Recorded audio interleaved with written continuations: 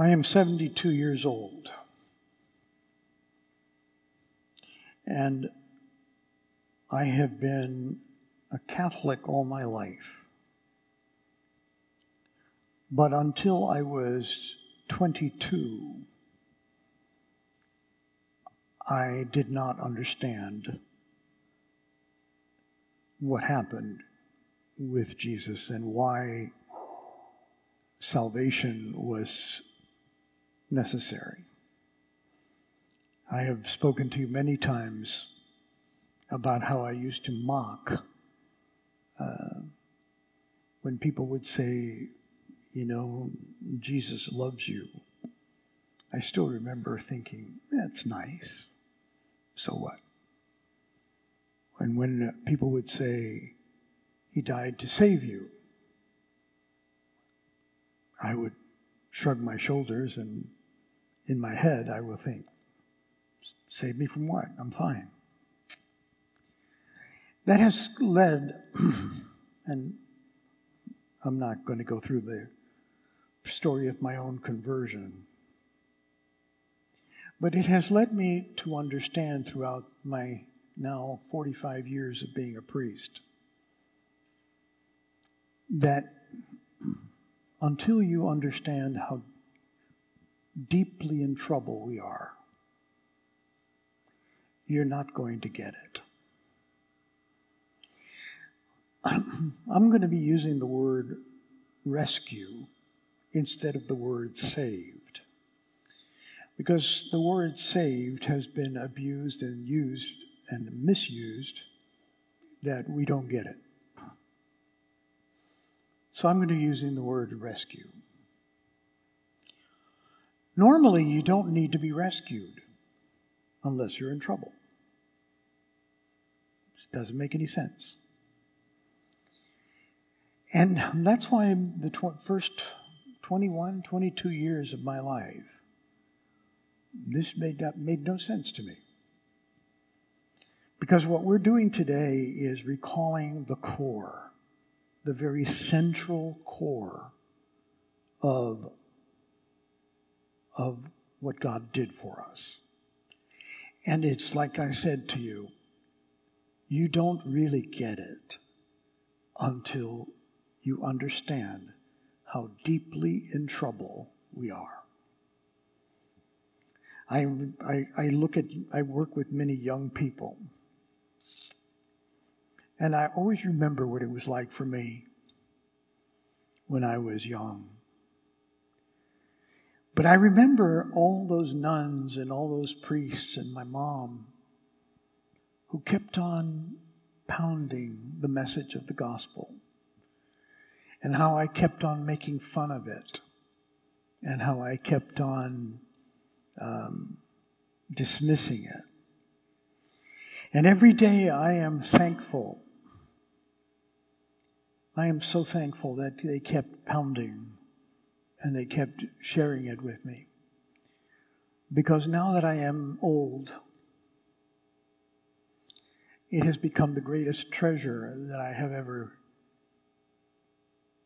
received. So, I am going to try very hard to say this in as few words as I possibly can. I know I just saw some of you smiling, going, "You can't do it." I'm going to try. You see, the question has to be first, what do you mean, Father, that we're in deep trouble?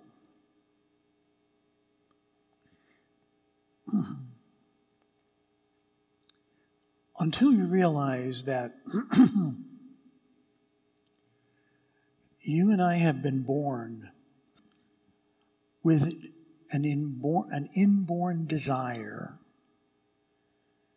for perfect love, for perfect truth, for perfect justice. You and I have been born with this desire for I often do this. I often ask people, I may have asked this with you, how much happiness do you want? Would a day be enough? Would a year be enough? 5? 10? And when you really think about it, none of that is enough. Ultimately, you and I know that when you get down to it, you want happiness and joy and love that does not end. You want something that does not end. And yet, we have that desire inside of us. But there is no possibility of obtaining it. Okay? Aside from God, there is no possibility of you receiving what you most yearn for. What takes a while to understand, because see, what you do when you're young is you project it. I heard a psychologist say a term that I've never forgotten. He called it destination addiction. I'd never heard that before. Destination addiction is, I will be happy when, and then fill in the blank. And so we project all of our desires for happiness. And you say, I can cope now because I know I will be happy when, and you push it into the future. The problem, of course, is that when never comes. Whenever you get whatever you think, whenever time comes, whatever you think, when never comes. And you get there when you thought you were going to be happy, and you go, it must not have been yet. It's further into the future. And when? And when? And ultimately, we are condemned to die looking around us, asking, why the hell did I live? Why the hell? Why? And I'm using the word hell here correctly. Please don't write the bishop, or if you want to, go ahead. It doesn't matter. I'm old enough to where it doesn't matter anymore. Because why the hell are we here? You spend your entire life working and trying to build relationships and trying to do everything you can to be happy. And ultimately, it all goes to nothing. I always feel like each one of us is walking around in our own personal Titanic. You know, you're kind of whistling and going, oh, let's continue playing cards. And the ship's sinking. But no. Let's continue. Let's focus on today. And see, what we understand is that something has gone wrong with humanity. This is not the way it's supposed to be. This is not the way it's supposed to be. Something has deeply gone wrong with creation. Now, we don't know exactly what that is. The church calls it original sin. It's not a sin that you committed. It's a condition that is present because of some historical happening which is lost in ancient history. But it is told to us through the story of Adam and Eve.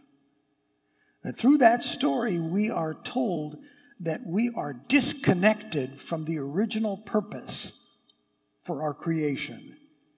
And that the reason that this doesn't make any sense, this life, is because we are participating in a reality that was never meant to be the way it is. That's original sin. Now, when you're baptized, you're cleansed of original sin, but you're not cleansed from the after effects of original sin. I always like to use the example of a little boy who touches a pan that his mom told him not to touch because she was cooking. And he disobeys her, burns his hand, and goes running to Mom and says, Mom, I disobeyed you, and I touched the pan, and I burnt myself. Please forgive me. I disobeyed you. And the mom says, okay, sweetie, I forgive you.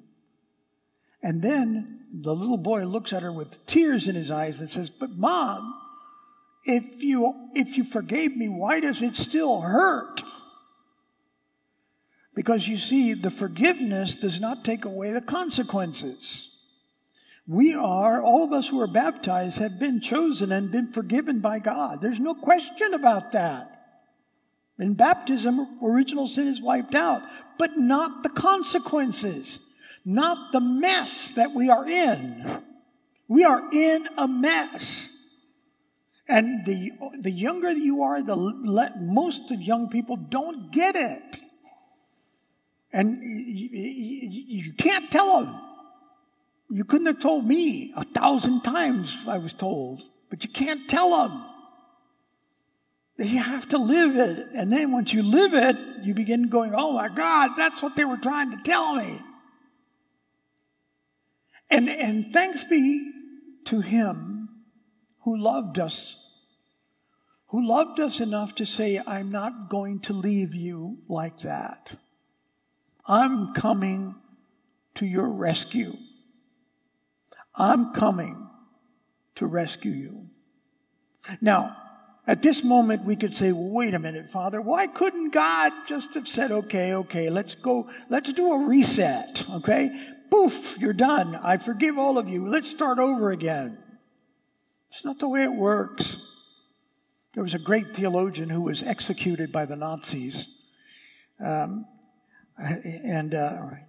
His name just flew out of my mind. But he called that kind of an action cheap grace. Cheap grace is when you don't have to take consequences for your actions. And God is not in the business of cheap grace. But he said, I'm not going to leave you there. But you humankind have to take responsibility for what you did, but I'm coming to your rescue.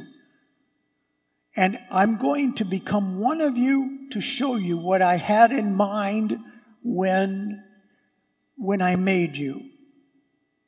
And so God became human to show us what a normal human being is supposed to look like. And what he was basically saying is, why do you think Jesus said, why do you think he said, come to me, all you who find life burdensome. All you who find life burdensome and you're sick of living, come to me. Come to me because my yoke is easy and my burden is light. He was showing us the way. He said, if you follow me, I will lead you to your original purpose. I will lead you. Do you remember that in the story of Adam and Eve are cast out of paradise? And what Jesus is doing is he is saying, I'm going to show you the way back to the way it was supposed to be. He is literally reopening the gates of paradise. You realize that's why he said that to the thief, to the good thief? You notice he doesn't say, today you will be with me in heaven. He says, you will be with me in paradise. Because what he's referring to is the reversal, the total reversal of what has gone wrong in human history. But in order to do that, you have to follow him. By the way, the theologian's name was Dietrich Bonhoeffer. I just remembered it. But you have to follow him, and Jesus was very clear about that. He said, look, I'm here to rescue you. You want me to rescue? Follow me. And if you're going to follow me, that means that you are going to take responsibility for what you did, but I will show you the way out. And that's why he was saying, if you don't want to carry your cross and follow me, you cannot be my disciple. This is not about cheap grace. This is about following him and being able to arrive at what we were supposed to be like. And so what happens with Jesus is he follows that, and he knows that the moment he behaves in the way that he was supposed to be as a human being, because Jesus is the only normal human being. The rest of us, we look at each other and we say, hey, you're normal, I'm normal. Yeah, because we're all screwed up in the same way. And we all are normally screwed up. Jesus is the only normal human being. And if you want what you have a yearning for, you're not going to find it anywhere else except following the man who came to rescue us. Why do you think Jesus said, I have come that you may have life and have it in its fullness? What does that imply? That we don't have it in its fullness.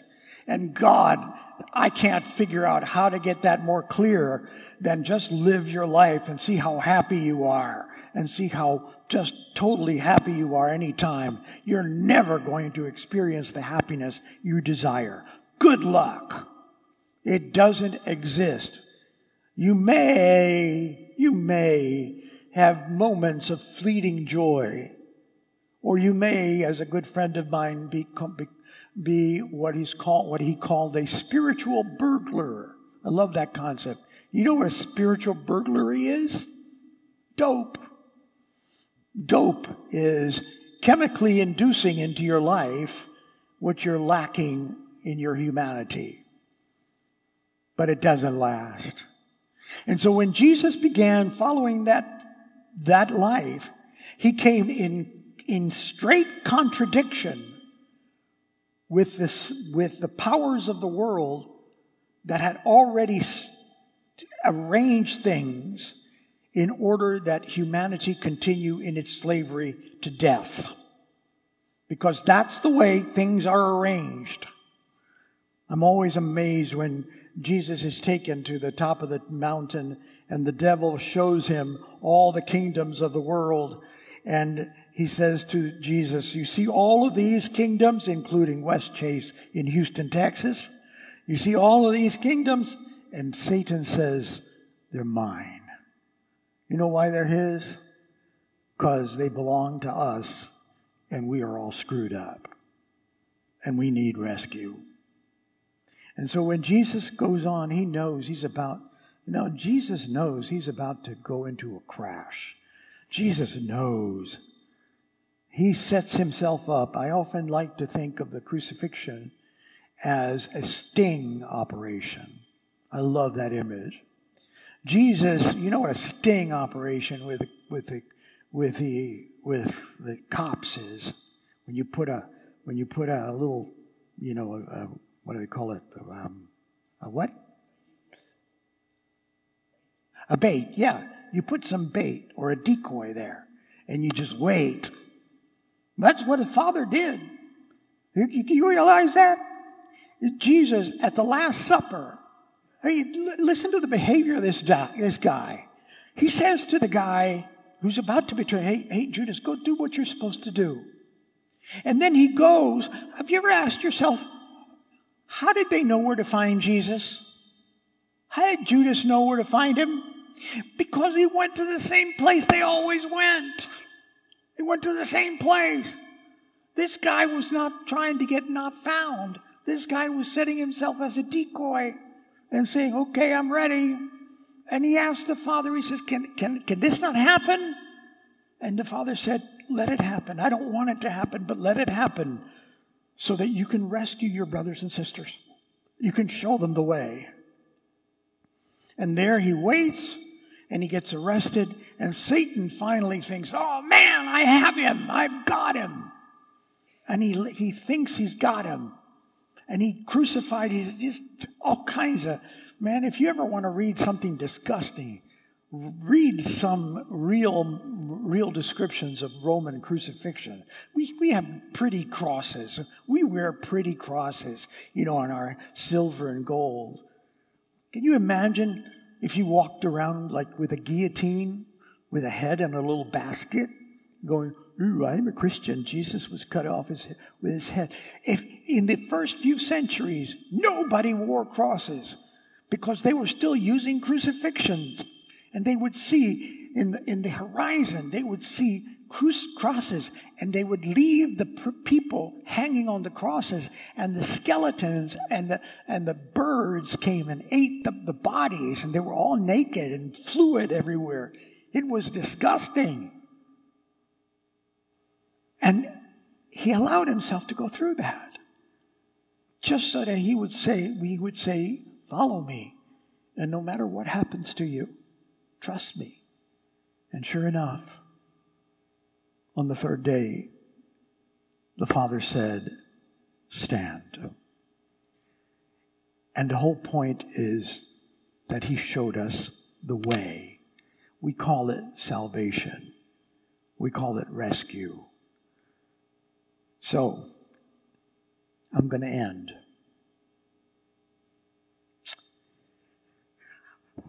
You know,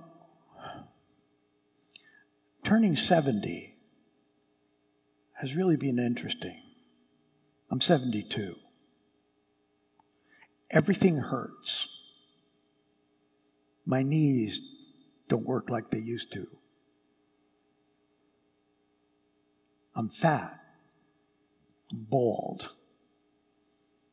From here on out, it's maintenance. And literally, I think, you guys realize I've been in this parish 24 years? And those 24 years went by like that. And when I look at my future, I don't have 24 years. If I make it to my mid-80s, I'll be thankful. But I know how quickly that went. I'm staring at death. I'm staring at death. I'm staring at dying before I receive the happiness I've longed for. But the only reason I don't go crazy is because of my hope in Jesus. That's the only reason I don't go crazy. And so that's why it's so important to me.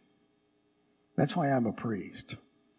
I just couldn't figure out anything else to do that had this much value. The death and resurrection of Jesus is the only thing that matters. The rest of it, as St. Paul says, might as well count it as garbage. It's nice garbage. You know, Amazon sells all kinds of nice garbage, but it's garbage. So, I don't know where each one of you is. Every time I preach, every time anybody preaches, you're talking to a whole group of people.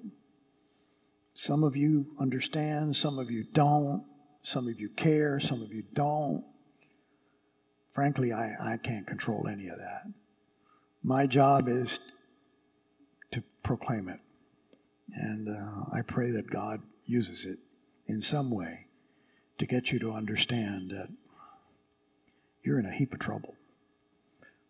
And if we don't focus our attention on what happens today, we literally are dead meat. So, Christ has died, but thanks be to God, Christ is risen, and we have a place with him. The desires of your heart will not go unfulfilled. That's the good news. Amen.